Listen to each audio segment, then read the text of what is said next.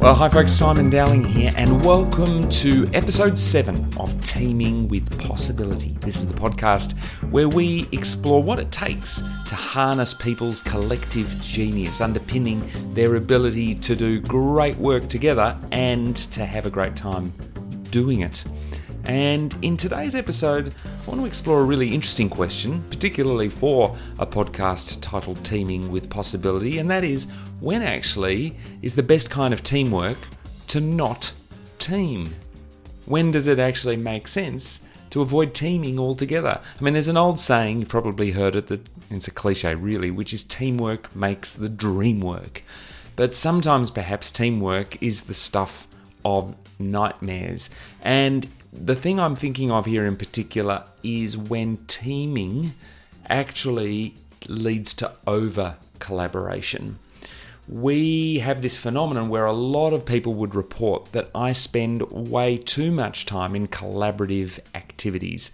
So there was some interesting research done a number of years ago which showed that on average, the average worker in your average organisation spent over 85% of their time, of their working day, in collaborative activities, whether that is in meetings, workshops, project sessions, so live collaboration, face-to-face or virtually, or whether it is collaboration through responding to emails and engaging in correspondence, maybe it's Slack channels, or even if it's the collaborative endeavors of, going out and meeting clients together or customers or catching up in the tea room, in the corridor.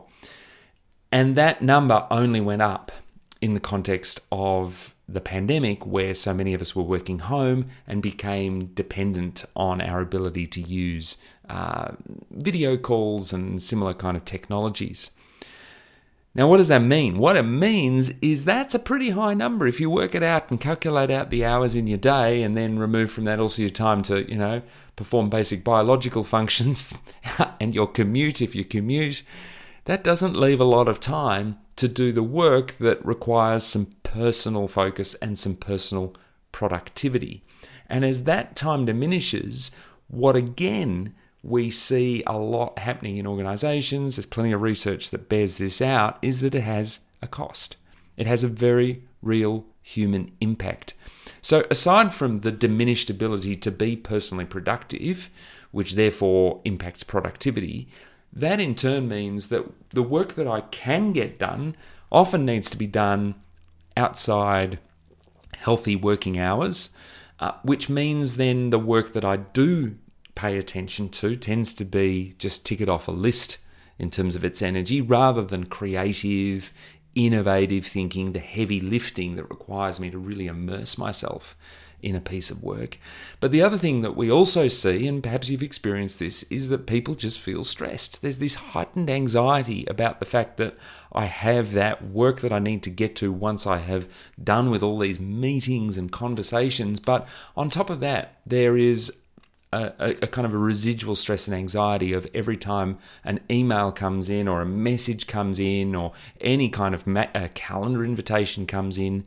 I have this anxiety around, how do I handle this? I don't want to say yes to it, but I feel I kind of have to. My instinct is telling me I would like to be able to say I've got too much on, I can't, but I either don't know how to say that or I don't feel really it's my place to. And so as a result of this, I'm constantly dealing with this load of how do I handle the workload? It might even bear into that moment of people just going, please leave me alone. Just wanting to retreat, go off the grid.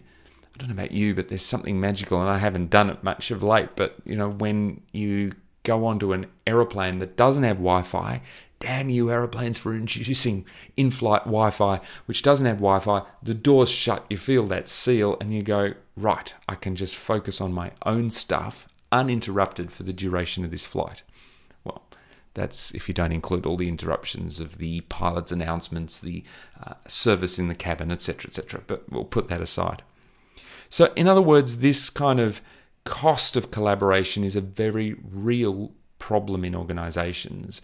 And I think it is critical for any team, any leader, any organization, any workplace to be thinking very carefully about how do we help people to make the best possible use of their time. And that's not simply a function of, as we might have once done, inviting people to, strengthen their time management skills or their prioritization skills. In the context of the modern workplace, it really does require people to have the ability to deal with this rising tide of collaboration, which isn't just people wanting to be able to collaborate more. I mean, as we remove hierarchical, kind of vertical management structures and flatten things out, that does create this natural tidal wave of people collaborating on things when they might once upon a time have just been told to do it, and then they would take their marching orders. So there's that. But on top of that, we've got this proliferation of technology which allows us to collaborate so easily. Like, I can invite you to a meeting without having to pick up the phone or do anything other than just put it in my diary and add your name to the invitation.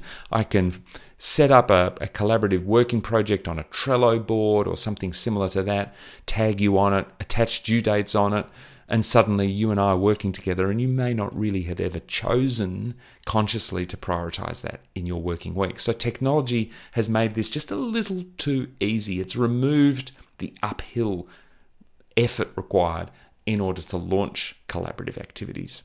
So we've kind of got this culmination of many things going on. The way we think about getting things done is much more collaborative, cross-functional. Then we've made it incredibly easy to just initiate that kind of thing. And then on top of that, we've got this perhaps snowball effect or trickle effect out of the pandemic, which is where so many of us got caught in a situation, I know I did, of sitting in a space, and therefore all of my contact with the human world comes through my screen. And so we spent it was way too easy to just go from one Zoom meeting to the next without cause for pause. So here's the question, I guess. How do we recognize this in our own organizations, and what can we do about it? I think in some respects it's incredibly important to make a distinction when we talk about collaboration, to understand that there is a difference between productive, efficient collaboration and collaboration as an activity. We are not, certainly in the work I do, I'm not interested in collaboration for collaboration's sake. There are plenty of organizations, in fact, that might have made this mistake. Perhaps you've done it, of using expressions like teamwork makes the dream work, or espousing collaboration and teamwork as one of its core values. And so therefore the kind of expectation becomes that we should collaborate on everything. And if you don't, you're not a team player. If you don't, you are not playing to the values of our organisation. I don't know that that's particularly healthy. The metaphor I sometimes like to use in this topic is ice cream. I love ice cream.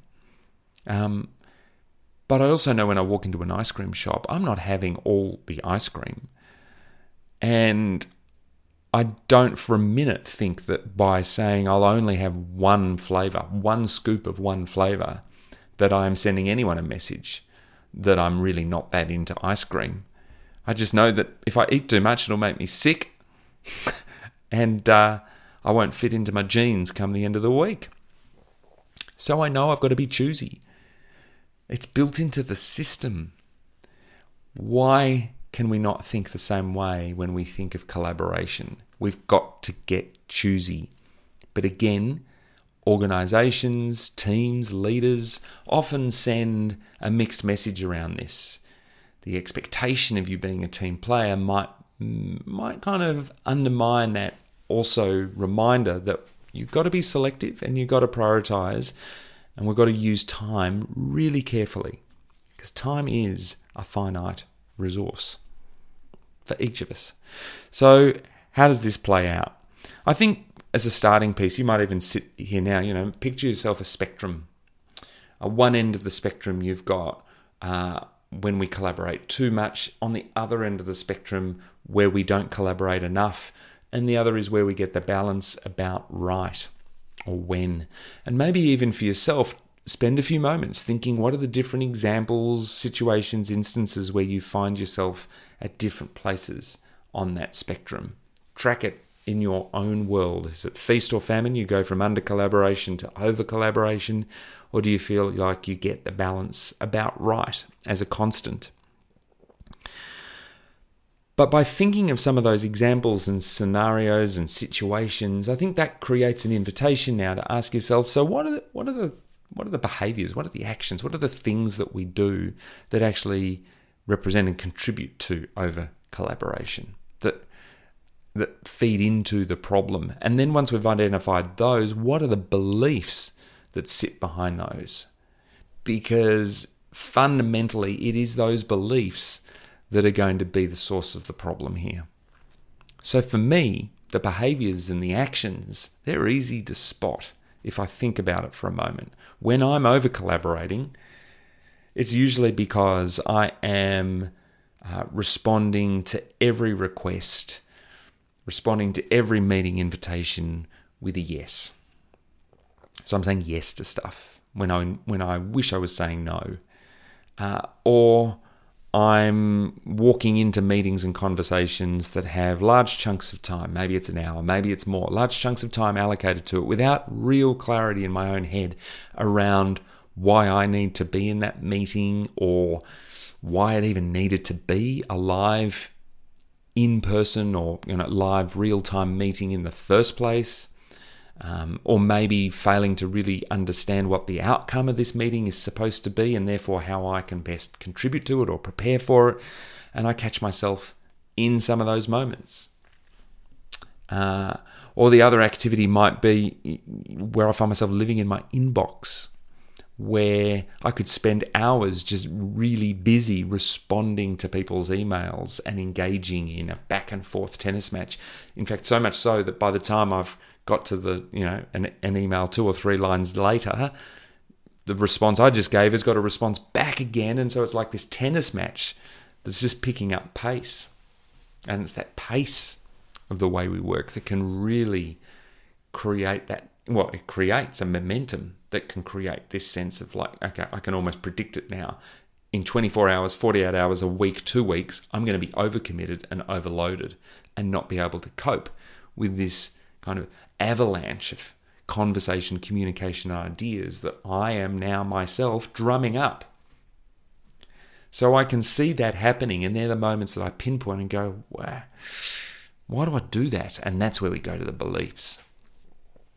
So the beliefs question starts to go, well, what's going on there? Is it for me just, one personal one for me is that my almost ingrained measure of success is that my success is dependent on how quickly I can respond to people and just how many balls I can juggle at once. And I feel like, if I can do lots at once and respond quickly, I'm like John Wayne firing off the baddies and blowing the smoke off the tip of my gun. I don't know if that's a pleasant metaphor, but you get the drift, right? It's like, wow, I'm such a superhero. Which is, of course, crazy, right? But at some point along the way, I've developed this mental model of that's what success comes from. Or maybe, in fact, it's a similar one, which is when you've got your own business, as I do, success comes from just taking on as many opportunities as you can, saying yes to them, and getting them done. Which maybe is true at a certain point. I don't know, maybe it's true at a certain point in your business, but certainly not when you've been operating and built some momentum and scale around it. Suddenly, again, that's more like the point in the ice cream shop. You've got to get choosy. So we could have a few different beliefs that underpin this. Is it that if I say no to something, that people will think I'm a incompetent or bad person, that I am being rude, that I'm leaving them in a really tough situation and they'll suffer because of it? What are those stories I tell myself? Because I reckon in our own context, whether that's in a working team or an organization, or perhaps you're in a role where you are consulting to a group, our ability to kind of understand and maybe reflect on some of those beliefs is where the change has to begin from. So I think this starting point feeds into our ability to say no rather than yes to the invitation to collaborate, and to know how to do that well and how to do it artfully. I actually reckon that's a super important conversation for any team to have, is how do we decide when we should collaborate, and how do we decide how to manage our collective time here? Because there's going to be times where I'll invite people to join me for a meeting without actually, I don't know what's going on in your world at the moment. So when is it okay to say, no, I can't make it to that meeting? And what do we expect of each other? If it's not saying no, what's a better way to go about this? Is it saying, what do you need from me in this meeting? I'm really under a lot of time pressure to finish A, B, and C. Is there a way I could contribute to that meeting without coming for the full hour in a way that gives you what you need? Or maybe it is asking the question, it's simply asking the question, I've got these 3 or 4 priorities on my plate right now. Can you I'm going to need a bit of help understanding how to prioritize this meeting relative to those other things, those other balls that are in the air right now, because I don't know I'm going to be able to do them all. So if you're not sure of how to make some of those prioritization decisions, that's a really important question to ask and totally legitimate. So can we as a team make sure we are giving people permission and the confidence to do that? Maybe it's a conversation around our individual workloads and workflows are your individual responsibility to manage. That doesn't mean I don't share any responsibility for helping you to do that. Of course I do. But don't just sit there and assume that everything that comes your way just has to add to your list. That's not being a hero. That's not being effective. That's making some poor decisions about how to best use your time. Is it about being super clear with people about the expectation that you should be carving out the important chunks of time in your diary first to make sure you've got time allocated to do the work that really matters, so you don't get all that time sucked away by collaborative endeavors? Because what we don't want is a bunch of people that are sitting around feeling exhausted, tired, stressed, and ratty about the fact that they haven't said no to things, or they have engaged in too much collaboration time and now they've got this list of stuff to do that they can't finish. And we've all felt that before. We don't want to end up in that place, which then just starts to fold into people's well-being, their levels of engagement and motivation to do their work. There are a whole bunch of factors that we're managing here when we try to team. So there was an article published a few years back in the Washington Street Journal called "You Could Be," I've got it on the screen in front of me, "You could be too much of a team player." And I love that idea, that we're actually deliberately challenging the idea that being a team player does not necessarily mean you are always teaming. It was like in my days improvising, one of the ideas that I loved in the world of improvised theatre, which you're always doing as a team, as an ensemble, as a group, is the importance of learning that sometimes being a great ensemble member, being a great member of the cast of an improv show, might actually be best served by you choosing not to come onto the stage, to stay off to the side. There was a term given to that, it was deployment, that you've got to be very deliberate about how you deploy yourself in the context of a scene or in a show. And if that means stay off and watch, then that's a choice. And maybe it's the best choice. Same here in the context of teaming. Knowing when and how to deploy your collaborative energy is a really kind of useful thing to do. So here's 3 very concrete things maybe to play with and to think about. How do you manage your collaborative overload risk personally and as a team? Here's 3 things to try. So the first of which is, before you dive in and say yes to any invitation to collaborate, whether it's on a project, in a meeting, to go out and visiting a customer, to have a conversation about something, someone brings a problem to you and says, here's the situation, I'd love to pick your brains. One of the questions to ask upfront, early on, is what is or how do we best use our time together? How do we best use our time together? Which might lead to, what do we want by the end of this conversation? Or what do you want from me in this conversation? But effectively what you're doing is going up to the balcony, looking down on the moment and going, okay, how do we arrange this so it's most effective? because that might in turn lead you to then realize there's ways I can contribute to this without spending the full hour that you've got allocated with you to do that.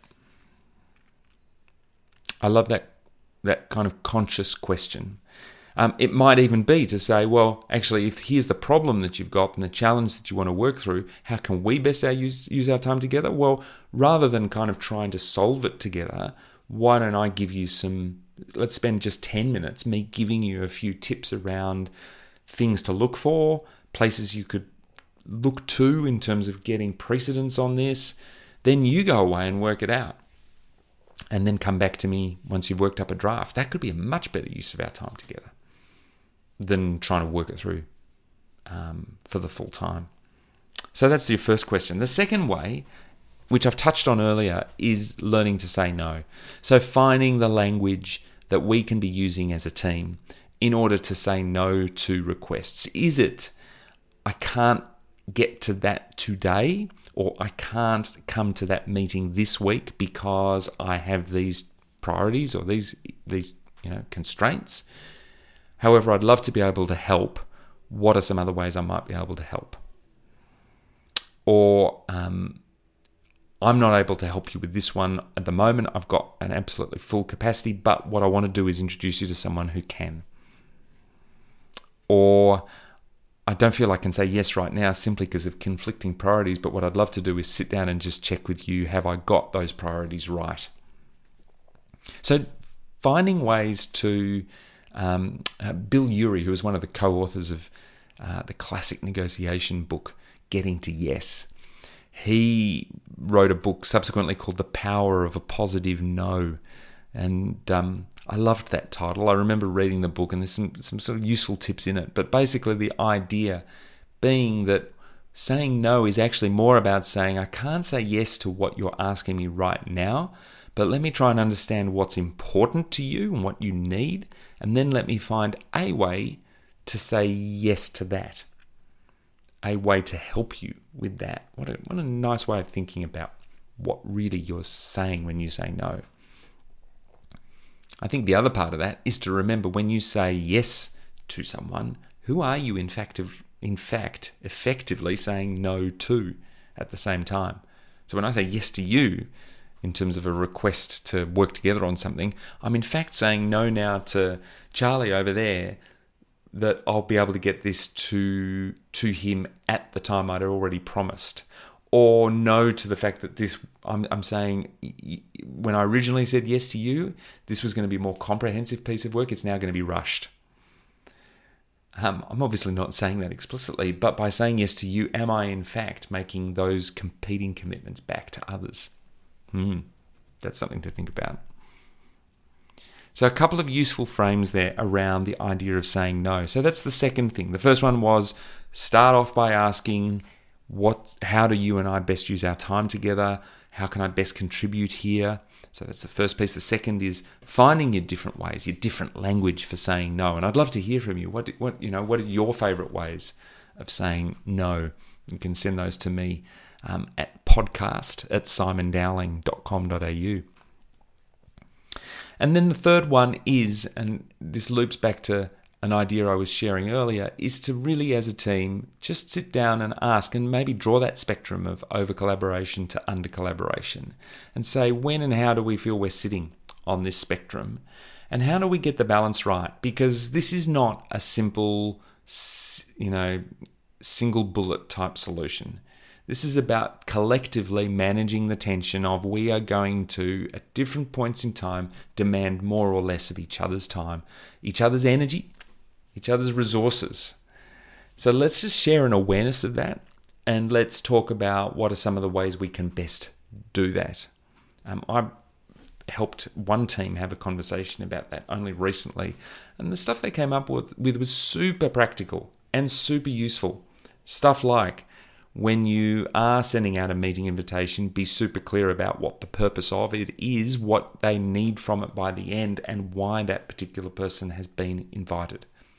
So why we're having it, what we want from it, and why I'm inviting you. And that equips the other person to make a kind of more informed decision about, okay, does that make sense? Or now that I understand what you are looking for from me, am I in fact the only person who can give you that? If you're looking for a kind of a lens through an opinion through the lens of the customer's experience on product X. In fact, is there someone else in my team who could equally come and provide that, if not as well as maybe better than me? So I can make some informed decisions about the deployment question, like an improviser. So there we go. There's a few thoughts. But how do you go with this challenge? Over collaboration, is it a thing? Professor Rob Cross, who's based over in the US, is a sort of a prominent researcher on this topic, has written a few Harvard Business Review articles on this topic, and also has a book called Beyond Collaborative Overload. And I love this idea that, collaborative overload, the term of it, is a nice way to acknowledge that this is a very real thing that comes at a cost for organizations, both in terms of its impact on the human and its impact on productivity and innovation as well. How does it play out for you?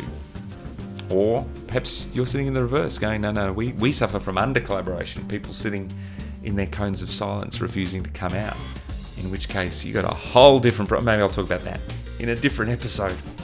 I would love to hear from you. I hope this gives you a few things to think about. I shall see you next time. In the meantime, reach out. Any ideas, questions, thoughts, things you want to request for future episodes, hit me up at podcast@simondowling.com.au. As always, this podcast is going live on Apple Podcasts, Spotify, Amazon Podcasts, and on YouTube, seeing it in video format. I shall see you next time. Bye for now.